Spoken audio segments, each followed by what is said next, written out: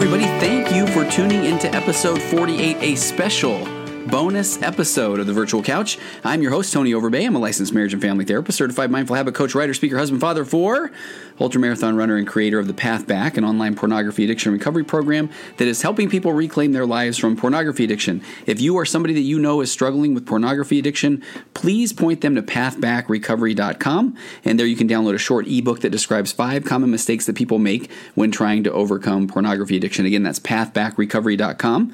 And kind of a big announcement I'm excited about. I'll make this brief, but just launched a forum that is coming off of my tonyoverbay.com website. So across the top, you see the tabs, the About, the Virtual Couch Podcast tab. But now there's one there that says Forum, and that forum is part of this Path Back forum. So it is an anonymous forum that anyone can go and sign up. Tried to put a lot of research in there so it will keep out spam bots and those kind of things.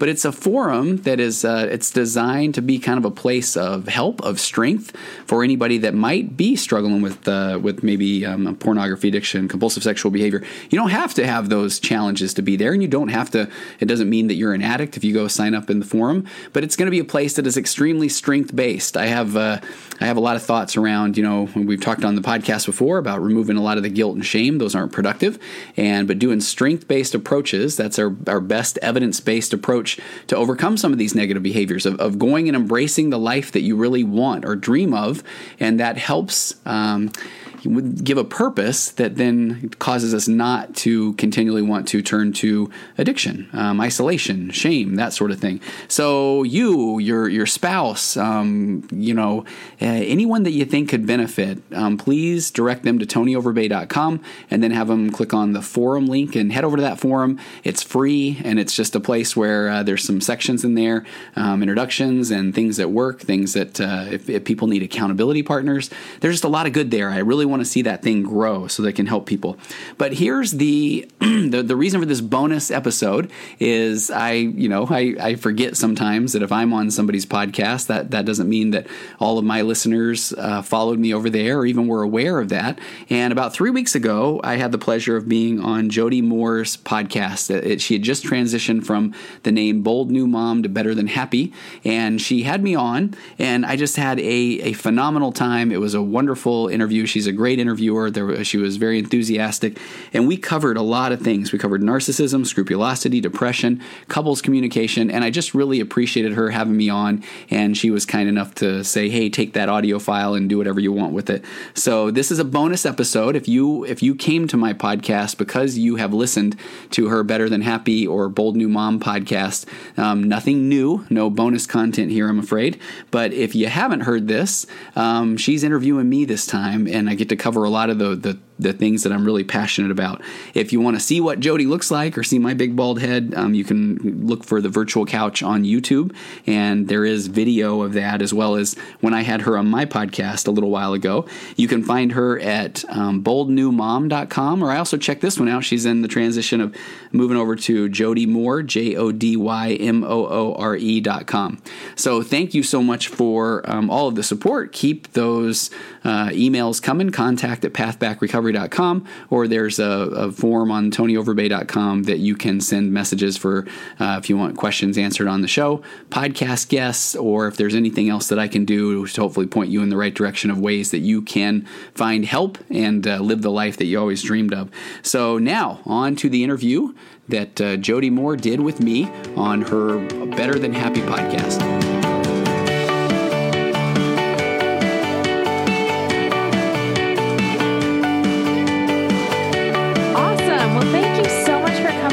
Today, I'm super excited to have you on the podcast. I am so excited. I've had so much feedback from you on my podcast that I'm giddy to be here. I am. Oh, that's so nice of you. Thank you. Well, let me tell people kind of how we met, and then I'll have you introduce yourself a little bit, because I don't know your background even. Okay.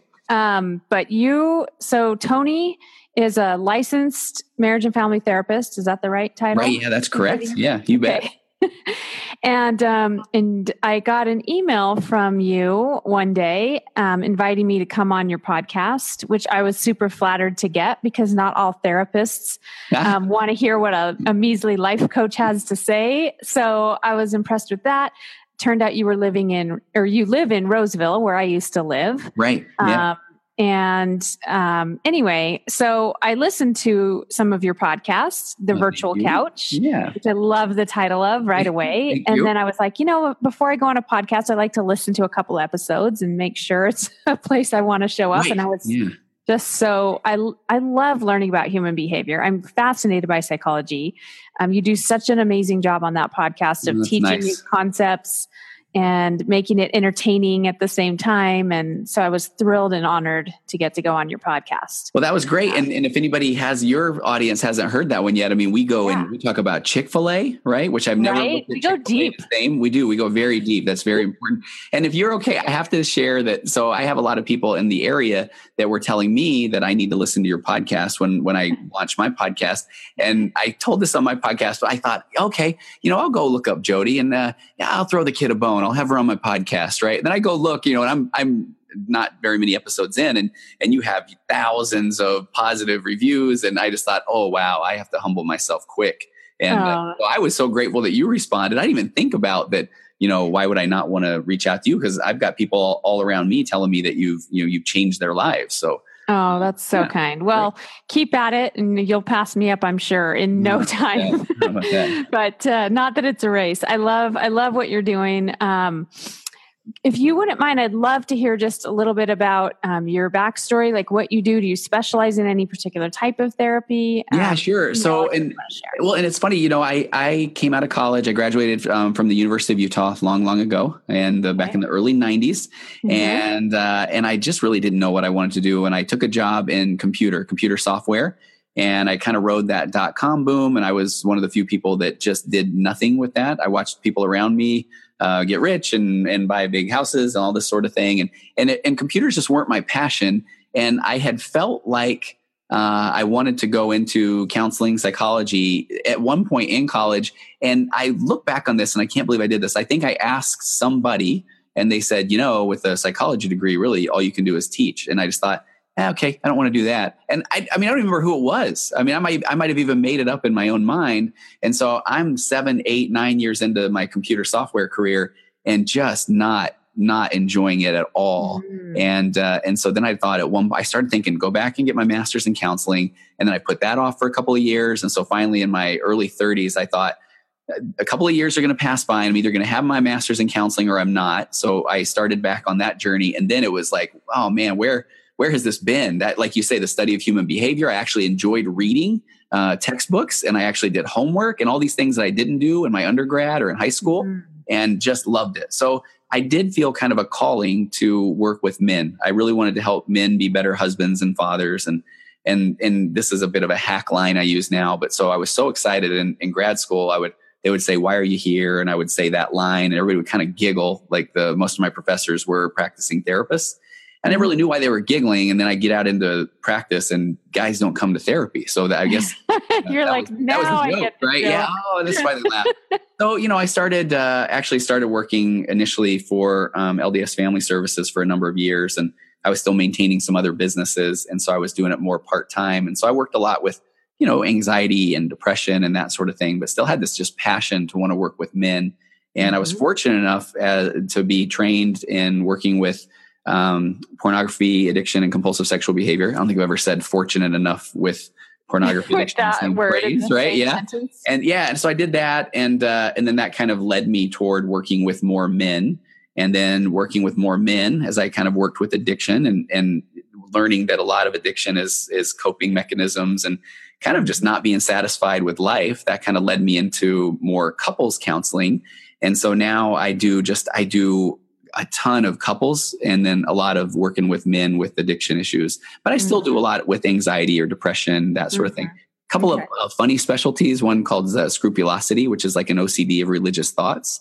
And that's one that, Catholics and Mormons we OCD of religious thoughts. Yeah. How wild is that? Scrupulosity. Tell me about that. Well, so first of all, scrupulosity sounds like a great game. I remember when I heard it, I thought I'd love to play that. Right.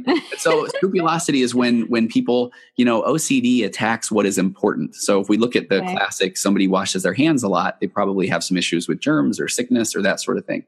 So when people have been kind of raised very religious and maybe they have always felt like they just aren't good enough, then they will come up with kind of the OCD brain will kind of lock into that pattern. And now they're going to feel like, well, if I say this, thing in my head enough times, I'll be forgiven. Or if I confess, every single thing I do, I gotta have everything out there if I want to be worthy enough to kind of, be a real instrument in God's hands. And it gets to the point where I have people that will say, man, I wake up in the morning and I got to pray. Do I wear the red shirt or the blue shirt? Because what if somebody likes red when I bump into them at Chick-fil-A, and then they might want to ask me about the gospel. And if that's the case, but then if I wear blue and then they won't, and then, okay, did I do something bad? I better confess to my bishop. Oh my goodness. Right? Wow. That's fascinating. It really is. That one's pretty wild, but it's, boy, when you work with somebody through that, it's just amazing.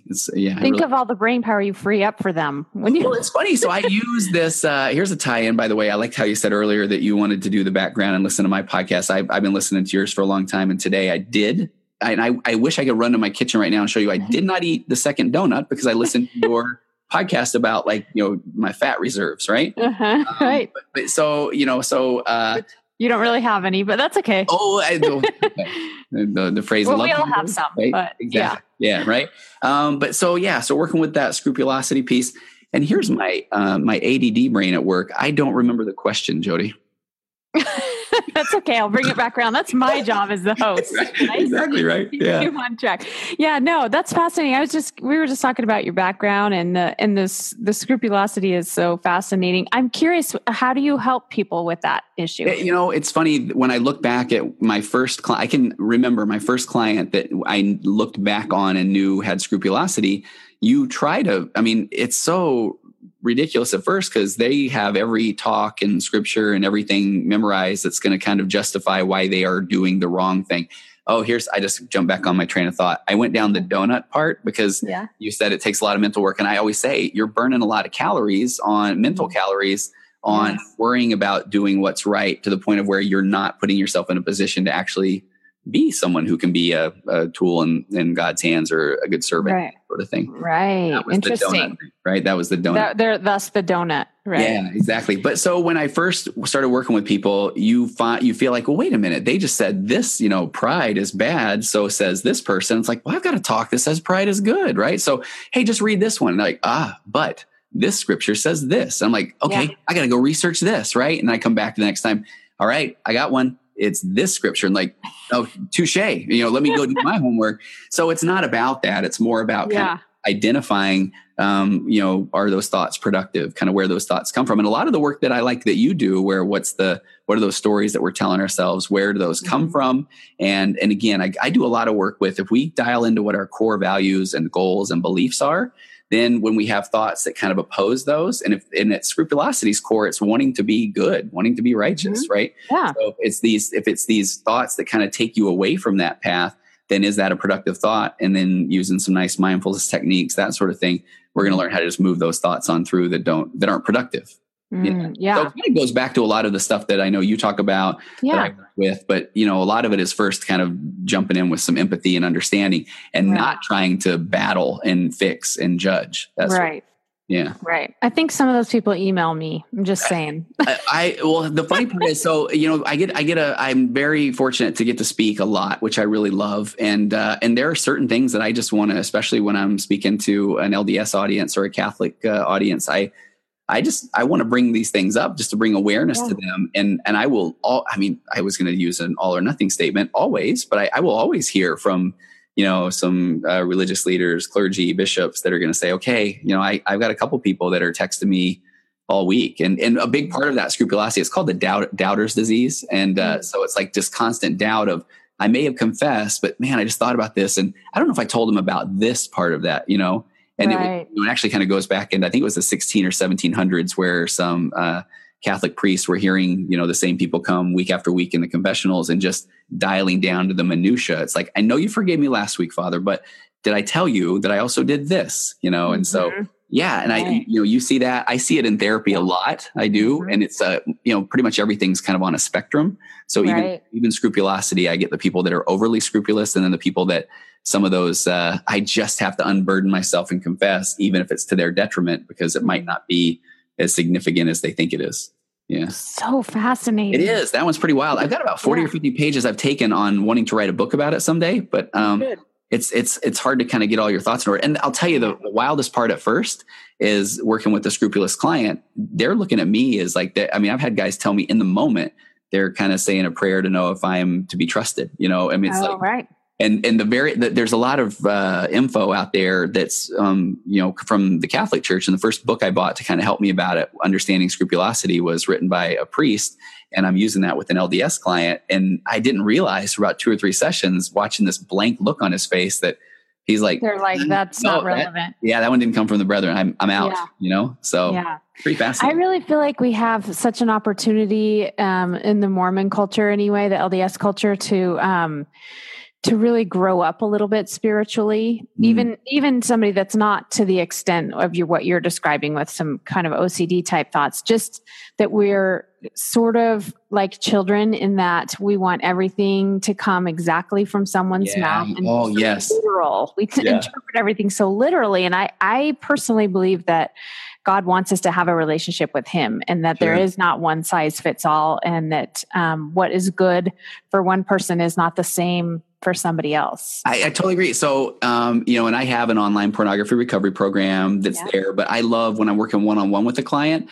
It's an individual experience that I'm figuring out, what the fancy psychology term schema, or also known as baggage, that they bring to the situation that makes them unique, and why their particular situation, it is kind of unique. And so we can put it into a framework of recovery, but there's some nuance to that as well. And what you're just saying reminds me, last night I've got a guy that he's doing amazing, work with overcoming some pornography addictions and compulsive sexual behavior. But at one point we're struggling with this one piece. And then I've been saying this, kind of like giving him some confidence, some strength-based stuff for a little while. And then it's like, he comes in, he's like, hey, I just found where someone wrote that. So this is good, and I want to be like, well, if that's all you need, I'll write it down. And then you can read that, because I felt like since it was in a book, then it was like, I can believe this now, Yes. So. One of the things I'm always telling my clients is, did you know that you can believe anything you want? Yeah. Anything you want, literally. And then check yourself, like, does it serve me to believe this? But you can, like, you have permission. We're looking for permission because it was in a book or something. I think we maybe covered this on my interview with you, but every now and again there is that when I feel like I've worked with somebody for a long time, and then all of a sudden they're like, I was just watching, TV, and this speaker said, I should try to be more happy. And I'm like, are you kidding me? Like, that's what we've been talking about for weeks, right? And I have to like stuff that. Didn't I say that about me, right? I'm like, that's interesting. That does sound like a good idea that I said. So good. All right. Well, talk to me if you wouldn't mind. I do have a lot of listeners who either themselves or somebody in their life, maybe it's a spouse or a child or somebody else they care about, struggles with depression and anxiety. And particularly, like, any thoughts you think would be helpful to share. But I guess one of the common questions that I hear that maybe you could speak to is, at what point is this just normal? I'm a human. I'm going to be sad. Sometimes life is hard. And at what point is it, and, I teach a lot about thought work, and that our thoughts are creating all of our feelings. I do also believe 100%, though, that there are chemical imbalances and other things. And so at what point is the question I get a lot is, do I need to go see a therapist? Do I need to maybe be medicated? And I always say, I don't know, go talk to somebody. But any thoughts you have on that topic? Oh, okay. I feel like I'm going to sit up in my seat. Are you ready? I'm getting my soapbox out. Here we go. Right. Yeah, here we go. You can cut me off at any point, Jody. You really can. So, great question. And so there's so many answers. When I started out in therapy, I was going to be the therapist that really didn't feel like, I was going to talk about medication much. I didn't feel like that was kind of in my wheelhouse. I didn't have any experience with it at that point. I have since. But then I remember the first client that came in and just talked about, he was going through a really, really painful divorce, and he was on an antidepressant. And he said this phrase where I loved, where he just said, my thoughts aren't going all the way to the basement, which he said then. So I kind of feel like I'm a little bit better now. In comes I was working at the time with a doctor as a client, and he was awesome, and he was in a tough marriage, and his wife didn't like to talk about medicine at all. And so he wanted me to take 5 minutes at the end of every session and then ask him a medical question that he could then just sound like the man on, right? And so I would bring in all kinds of stuff about, I'm an ultra runner. I would ask all kinds of stuff about hydration and kidneys and fueling and all this kind of stuff. And one day I didn't prepare, and I'm driving into work and I hear a radio commercial, and it was for an antidepressant, and they're going through the super quick 800 side effects, right? And one of those was may cause suicidal ideation. And I'm like, wait, it's an antidepressant. Like, that doesn't make any sense. So I'm like, I'm asking the doc. So I asked him, and he laid this thing out so well. And this was almost 10 years ago. And it's caused me to form this thing I call the emotional baseline that I use in my practice, particularly with things like depression. And he said that, if you look at clinical depression, if somebody is completely flatlined, they don't even want to get out of bed, which is just as low as they can get.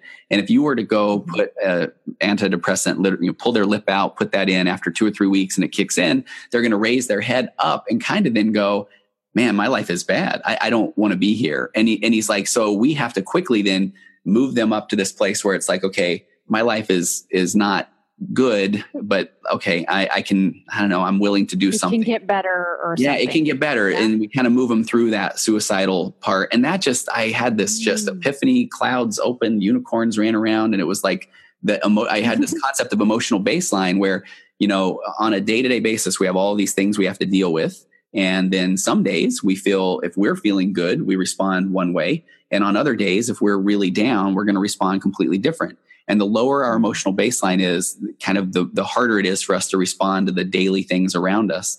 So when I'm working with depression, a lot of times I say, okay, I want to, and emotional baseline is all about self-care. So I'm going to start trying to, we're going to learn a lot of the negative self-talk and those stories, a lot of the thought work that I love that you do.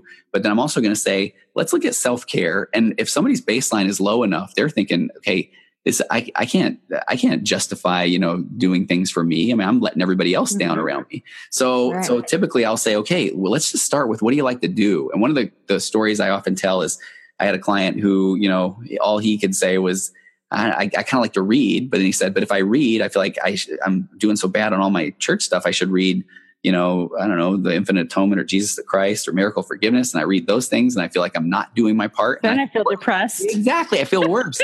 So then I'm like, okay, how about, what do you like to read? And he liked legal thrillers, John Grisham. I kind of enjoy that stuff too. So we basically said, what if you had permission to read something you liked for 30 minutes a day? And he was like, well, okay, So I remember I actually wrote it on a sticky note because I was like doctor's orders. Exactly. And I gotta tell you. Grisham. Exactly. And I just thought about this the other day. I want to, Vistaprint or whatever. I want to do I want a prescription pad that's like fake, but I don't know if I would get in trouble, like you're right. Doctor or whatever. But where I would write that, it's like, I want you to read. I want you to go on a walk. I want you to do things for you.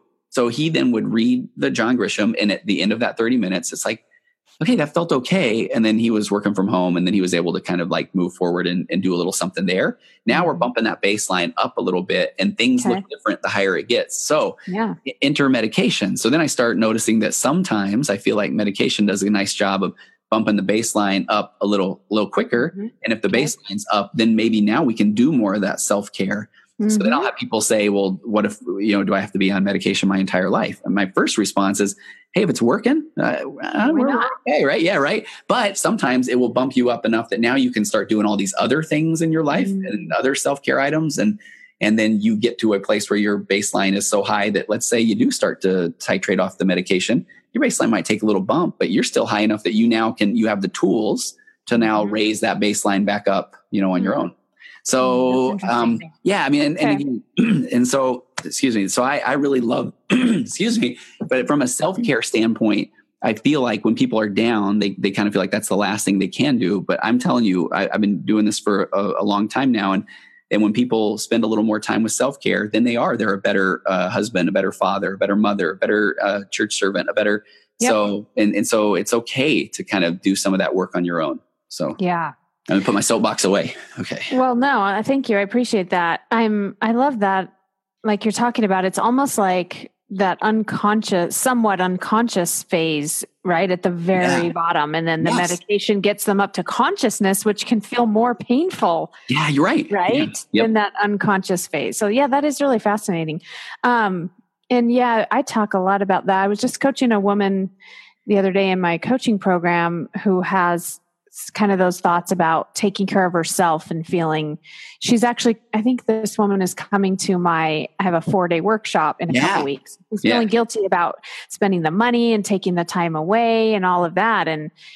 And, you know, my thought is I have the opposite problem, I guess. But like when I'm leaving to go to the gym, my kids say, Mom, I wish you didn't have to go. I wish you were going to be here. And what I tell them is, I love that you're going to miss me and I'm going to miss you, but I have to take care of myself. I have to take care of my body. I have to take care of my brain. If I don't, I'm not going to be a very good mom to you. So I love that you're going to miss me. I'm going to miss you too. I will see you in an hour and then we will do something fun. You bet. Those are normal thoughts. There's nothing wrong with that, right? I always say that if I don't exercise for a couple of days, then I'm shorter, fatter, balder. I'm a worse husband, therapist, you name it, right?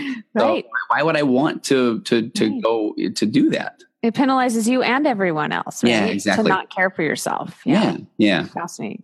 One of the podcast episodes of yours that I have to say is one of my favorites is the narcissism episode. Oh boy. Yeah. And in all honesty, being not a therapist myself, I'll have clients a lot of times that will talk about having a narcissist in their lives in some form or another.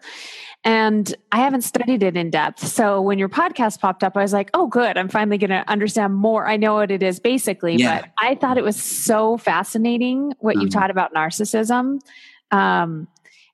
One of the questions that I love that you addressed, and maybe you could share it here in your own words, is I found myself thinking, am I a narcissist? Yeah. Everybody, no. And the answer. What did I say? Tell us what you taught about that. Okay. If you ask that question, you are not a narcissist. A narcissist does not wonder, am I a narcissist? No, a narcissist is kind of going around going, man, I am awesome. Like I've kind of got everything figured out. And this is pretty cool that people get to be around me. Right. Yeah. I was like, what's the difference between really confident and narcissistic? No. And we want the confidence. And that's that part where the negative self-talk will tell us. And I got another episode that's on imposter syndrome. That's a good one too. That's the one that I have constantly because I feel like at any moment now I'm going to get the knock on the door and they're going to be like, hey, you're kind of not really know what you're talking about. So we're going to pull that microphone away. But the narcissism, exactly. Stop talking.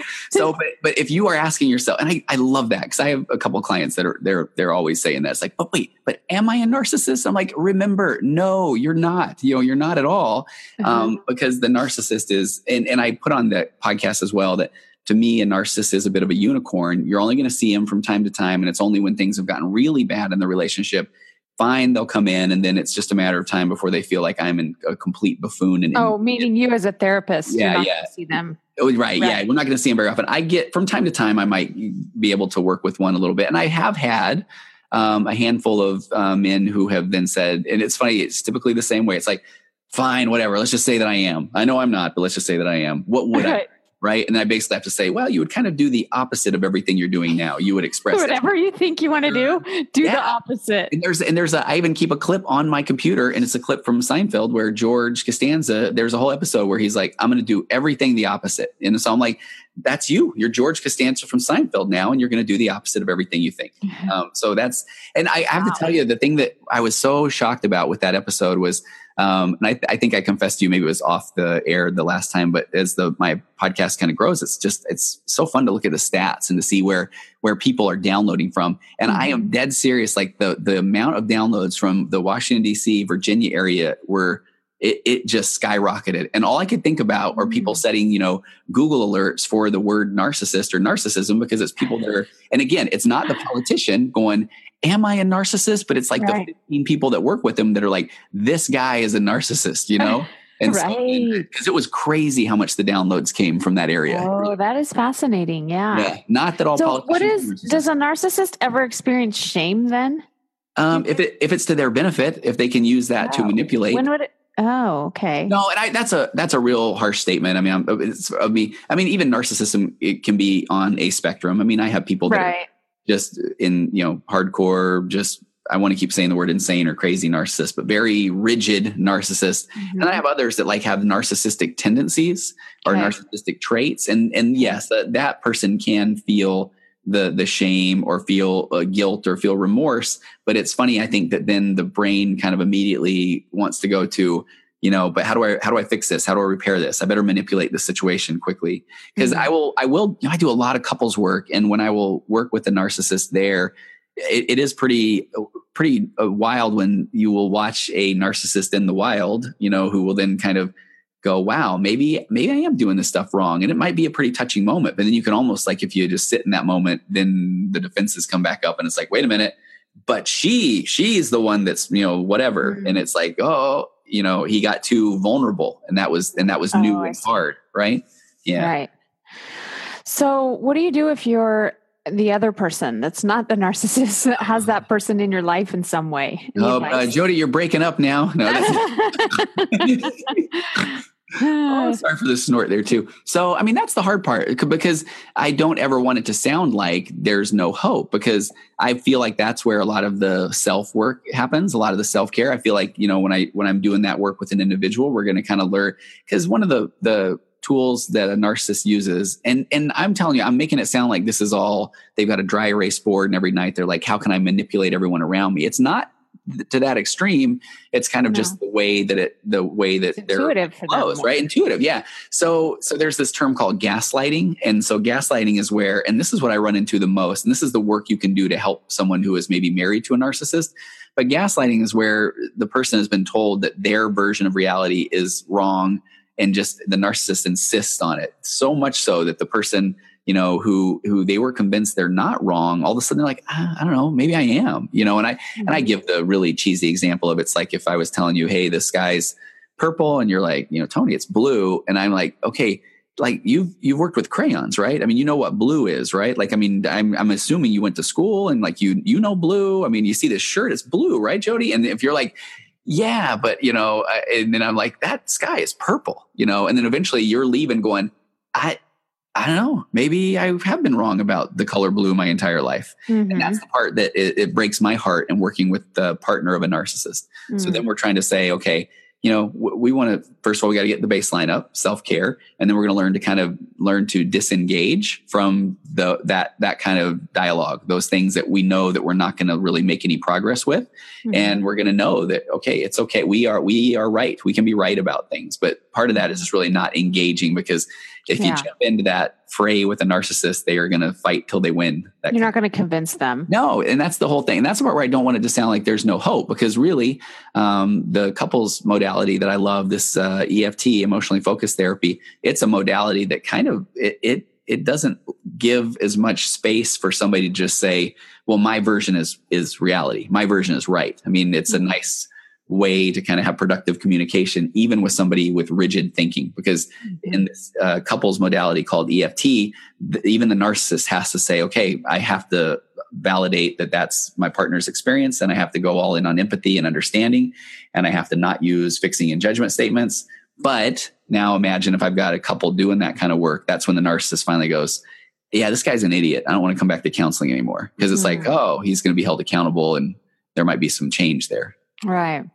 I want to come back to EFT in just a minute, but I just wanted to kind of add my 2 cents is that I teach that we can love anybody, but there are people that are a lot more challenging for me to love. Very strength-based, you bet. And I may not choose to spend a lot of time with those people, or to even maybe stay in a relationship with those people. But I like my clients to always keep their own, power over. Yes. I get to feel however I want. Absolutely. Yeah. And I can be around someone who's even very challenging for whatever reason and feel love for them. But that doesn't mean I always want to. It requires a lot of me sometimes. And I need to limit my interaction, or have, to your point, some boundaries about like, I'm not going to have that argument with you. Exactly. I'm not going to engage. Because I know where it's going to head. And I love that. You're right. Because I think I'm trying to get people to disengage. And I will tell you, the hard part of working with anyone with a personality disorder is that we are convinced that if we just say the right thing, if we just like stay at our argument long enough, that we'll finally say the thing, or we will convince them that, they will now see my view of reality. And that's one of the things that we kind of need to dial that back and just, because like stop trying to change them. Yep.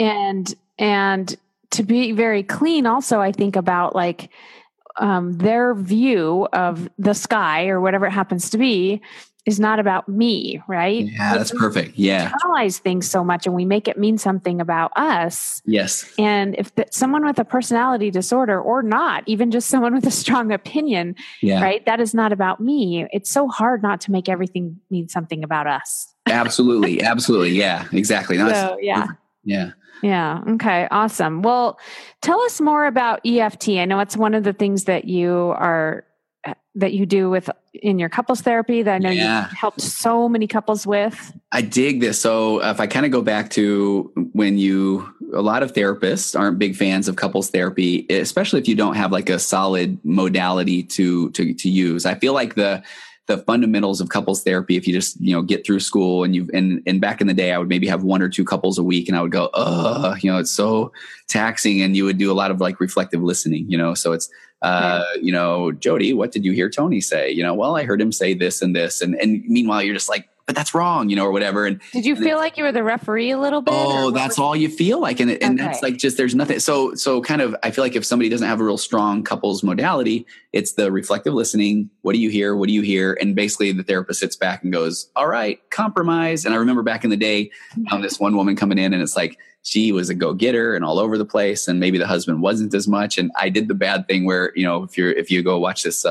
on video where it's like, so I'm like, so you're here and he's here and I'm showing one's up high and one's down low. I'm like, so then we're just going to meet in the middle. And she's like, do you realize you just told me that I'm going to like lower all of my hopes, dreams, standards? Right. I'm like, okay, can we just flip it this way then? Can we like meet in the middle, Let's meet in the middle. Yeah. It was a little bit horizontally. Exactly. And so that kind of works exhausting. So I really, and part of it was working with guys and addiction and trying to say, okay, how do we get them to feel more success in their lives, their jobs, but mainly their relationships, because a lot of that, addiction is just, again, it's coping, it's tuning out, it's not wanting to deal with. And so I had to go learn about couples and good couples modality.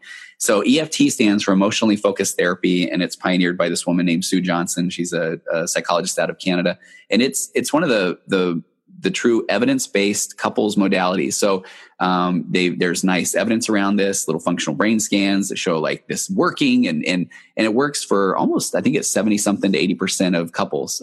So which is very high for working with couples. But here's the main thing. So EFT is a whole new paradigm of the way that you communicate with your spouse. You have to basically deconstruct that reflective listening, and I'm going to convince them of something. So EFT is based on attachment theory, and super quick attachment theory is we went our whole lives like trying to look for who can we feel safe with. If we're vulnerable, if we show our hearts to somebody, what are they going to do with that? Now, when we're younger, and whether it's bullying or teasing or whatever, a lot of times it's hard to be vulnerable, because if we open up to somebody, then they will use that against us. They'll tease us. They'll make fun of us. They'll whatever. It's particularly hard for what I like to call man brain, because man brain's been given the whole time of rub a little dirt in it, strong silent type, don't let them see you cry, all those sort of things. So already we're kind of, it's a struggle to find these secure attachments. But then we get married, and now here's our partner, and we're supposed to be open and vulnerable to them. But now we've got this kind of dialogue in our head of like, yeah, but if I let, especially for guys, if I get super emotional, that's not the guy she wanted. She's out of here, so I gotta hold my feelings close to the vest. Or oftentimes when a woman is going to say, all right, I don't know what else to do, I'm going to open up to him. And I'm doing this cheesy thing with my hands for your listening audience, where I'm going, here's my heart is what you're doing, right? I'm going to be vulnerable. Here's my heart. What do you do with it? And a lot of times guys don't know what to do with it. So they just go quiet, and then it's the worst thing you can do. Cause that's one of my parlor tricks, I feel like, in therapy, where it's like, hey, guy who shuts down, ask your wife what she's thinking right now. And then she's like, well, I just put out this emotional bid. I just showed him my heart. He didn't say a word. So I'm like, okay. So, he thinks I'm this, and this, and he's thinking about leaving and all these things. And the guy will look and go, I wasn't thinking any of that. And then it's like, well, then say something. I was going to say dummy, but that's a judgment. Right? But it's like, then say something. And so what EFT teaches is when you put out something, anything, any kind of an expression, emotion, whatever, it's called an emotional bid. You're basically looking at your partner and saying, can I count on you? Can I trust you? Are you there for me? Do you love me? Now, then with the guy, so we're going to say the woman puts out the emotional bid. Now the guy is going to have to do some things that aren't normally comfortable for him. He has to go all in on empathy and understanding. He has to turn off his fixing and judgment brain, and he has to just say, this is my partner, and I need to hear everything they have to say about what they're kind of presenting. If they're saying, and I'll give you an example. So a lot of times if we're having communication and let's say we're touching base at the end of the day and the wife says, man, I had a rough day today. The kids were acting up and so like did bad at school or whatever. And then husband is a lot of times to say, well, why didn't you just go talk to the teacher? Or I would have told him he was grounded, or those are all fixing and judgment statements, right? So instead in the EFT world, it's like, I had a rough day. I was frustrated with this teacher. Then husband's job is to now like, okay, I'm all in, I'm ready, I'm focused. And I want to hear what your experience was. I want to hear why that was hard for you. I want to hear where your mind went with that. I want to hear what your background was and why you felt uncomfortable in that situation. Mm-hmm. And so all of a sudden, go back to the evidence-based stuff. Imagine hooking a nice little brain scan up to her while she now feels validated and heard and empathized and not shut down. And it's like, wow, that feels good, right? Now the husband then doesn't have to just say, okay, well, I have no opinion or anything here, but now it's about the semantics of his response. There's going to be no, why didn't you? I would have. Those are all fixing and judgment statements. With that empathy and understanding, he's already coming from a place with more knowledge, and she feels like, he's actually listening. And now his work is to say, okay, I get that. I understand. That makes more sense. I didn't think of it that way. I wonder if, or here's where my mind goes, and these are all statements that aren't going to attack what she just said. Right. Mm-hmm. And if she's now doing that same thing, now she's got her fixing and judgment brain turned off and now listening with awareness with what he's now bringing to the table. Now she's going to learn some new things. He feels more secure and safe. And now they live happily ever after.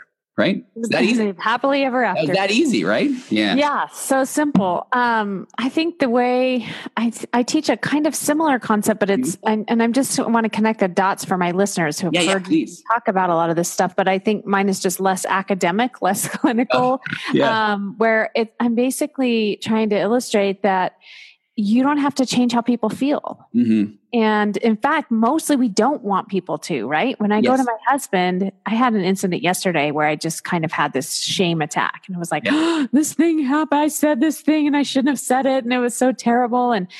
And he did he's really, I think, better at it than I am. I think I have man brain and he has the sensitive. Okay. Yeah, you bet. But anyway, he just let me be sad about it. He was just like, oh, I'm so sorry. That sucks. Mm-hmm. I mean, I know how that feels. And just the empathy, right? Yeah, you bet. Not to jump in and fix it is really all I wanted. I already know how to fix it. I already know it's fine. Of course, I'm not perfect. I make mistakes, like all of that. I already know all of that. I wanted a minute to just feel ashamed for someone to your point, just allow me and hold the space for that and be like, I love you anyway. Yeah, absolutely. Yeah. And it's such a relief, even on the other side of it too, because sometimes I think the fixing, like you said, the fixing part of us that wants to solve it, and there's the judgment that comes in too. I think sometimes it feels like the right thing to do though. Like if my husband comes home and he's super stressed, shouldn't I try to help him not be stressed anymore? Yeah. But the truth is, he just wants to be stressed sometimes, and he just wants me to hear him out, hold the space, tell him I love him anyway. Yep. And when I started doing that, rather than trying to solve it, whether it be for him or I have a son that's kind of that way, it's like a relief. Absolutely. Right. To me. And then what's cool, then when you get really comfortable and you know that that's the way we interact or communicate, I teach like some kind of other semantics of language where he might even be able to respond of, man, this is one of those things where I feel like I want to fix it, but I know that's not what you need. Or if you feel like I've just heard, now he can even say, I'm so grateful or this sort of thing. But then it's like, okay, I do have some thoughts. I'm curious. Do you want to hear them? Yeah. And usually, my wife will say, nope, I don't. And then we'll laugh and then she'll be like, okay, you can give me one, or something like that. Right. Have you seen that YouTube video with the woman that has the nail in her head? Absolutely. Yes. Yeah. Yes. And it's like, I'll link to it here in the show notes. And it's he's great. like, I know this. Not about the nail. It's not about the nail. Right. My sister and I do that pretty well because I'll call her sometimes and just want to vent about something or whatever. And she'll do the same. And we're pretty good at asking each other, like, do you want me to get in the ditch with you? Or do you want help getting out? And and we'll tell each other like, no, just get in the ditch with me. And we're like, okay. And then we both vent for a minute, you know? Yeah. Well, and that's what's cool is like, so with EFT, sometimes the answer is just awareness. It's just, we just like, I vented and and the other person empathized, and then they shared, man, this is where I go with that thought. And the other person's like, yeah, I never thought about that. And then end scene. I mean, we're done. Just a little bit of connection, and then the person's going to move on and solve it usually on their own. Right. Yep. So good. I love it. Okay. Well, gosh, if people want to come and get more help from you, first of all, you do some virtual work as well, or do they need to live in your area? No, they don't. We're, the world of teletherapy is wonderful. Yes. I was pretty averse to that for a while. I don't know why, but now, you and I are here on Zoom and you can read people's body language and stuff. And, I think I was scarred long ago. I was working with a client that was out of state, and one day he's like talking to me and he's like just huffing and puffing. And I'm just saying, hey, what's going on? He's like, oh, I'm on my bike, and I just thought, I don't think you're very present right now. So let's focus a little more. Little bit, right? So so doing that, and I have to tell you, I just say your change of the name to Better Than Happiness. If you're okay, give me 1 second, because I thought about, I love that. I love that concept, because I feel like I used to say that I wanted to help people achieve, this life they always dreamed of, or I wanted to help them reach their full potential. But then in particular, as a couples therapist, I found I was often trying to sell my couples on working through issues that brought them into counseling so they can have this amazingly satisfying marriage where they can share all their hopes and dreams without fixing your judgment. And every conversation can be seen as this glorious way to connect, only then I'm like, I'm on my soapbox. I'm like, you guys, this could be amazing. You're going to have this way you can open up about everything and whatever. And I'm pitching this version of like this relationship. And I feel like I look over there and, now one of them, they're just glossy eyed. And, one of them will say like, you're still going to tell him that he's wrong though. Right. And so it's like, they don't even know what this version is. So I like how you said it's better than happiness, because sometimes, people don't even know what the next phase can look like. And I feel like in particular with couples, that's why I love this EFT modality. It's like, when you really do feel like you can come open up about anything and feel like it's not going to be fixed and judged, and we end every conversation with, wow, I just learned more about my partner and I feel like they care about me more. That is a whole new ball game as far as a relationship goes. So I love when you said that, Better Than Happiness. I dug that, because I was like, man, I want to be really better than what they thought they could be. Yeah. I even view like the work of, let's say, going to couples therapy, for example, is not easy to do. And it does require that you're vulnerable, and it's going to be uncomfortable at times. My coach, Brooke Castillo, calls it the river of misery. But what happened, I mean, not just therapy, there's all kinds of things that are that, right? Yeah. But what happens is most of us are just living in this like pond of misery, kind of like, my marriage is just not ideal. I don't know what to do about it. I'm pretty sure it's my husband's fault or whatever, right? Yeah. And we just kind of wait and we deal with it. And maybe it's hard at times, but then it gets a little easier. And so we just decide to deal with it. And most people kind of live their whole lives that way. Exactly. And on the other side of the river of misery is actually a much more peaceful, not perfect, like still with opposition in all things or what have you. Absolutely. But a much more enjoyable way to live. But to get there requires going through the river of misery, which is more painful than just hanging out in the pond where you're used to. It's uncomfortable. Absolutely. And so it's totally worth it though, whether it be with your marriage or your health or your business or anything else. Typically to get to the next side, you've got to be willing to go through that river of misery. And that's really kind of what I'm passionate about there with that Better Than Happy. It's better than just staying over here. No, I love it. There's a unicorn on the other side. Like I promise. Yeah, the unicorn. Yeah, exactly. You and your unicorns. I don't know why. So that, and I wasn't a big unicorn fan growing up. I will say that. And I will tell you that here's the vulnerable part of me is that I love that you're doing that change. And I'm actually just now, I've got my pornography addiction recovery program, which is called pathbackrecovery.com. Nice. I'm just starting to launch I don't even want to say it because it's like, we got work to do still, but it's TonyOverbay.com. And so there I have, I do a lot of writing. So I've got some blogging and my podcast and some videos.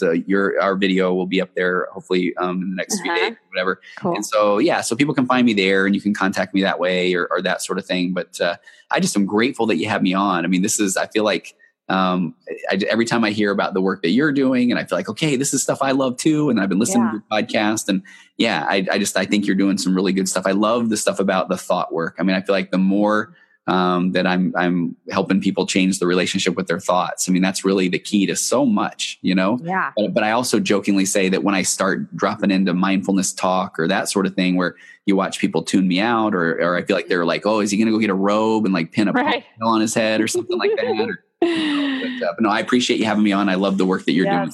Oh my gosh. Thank you so much for coming.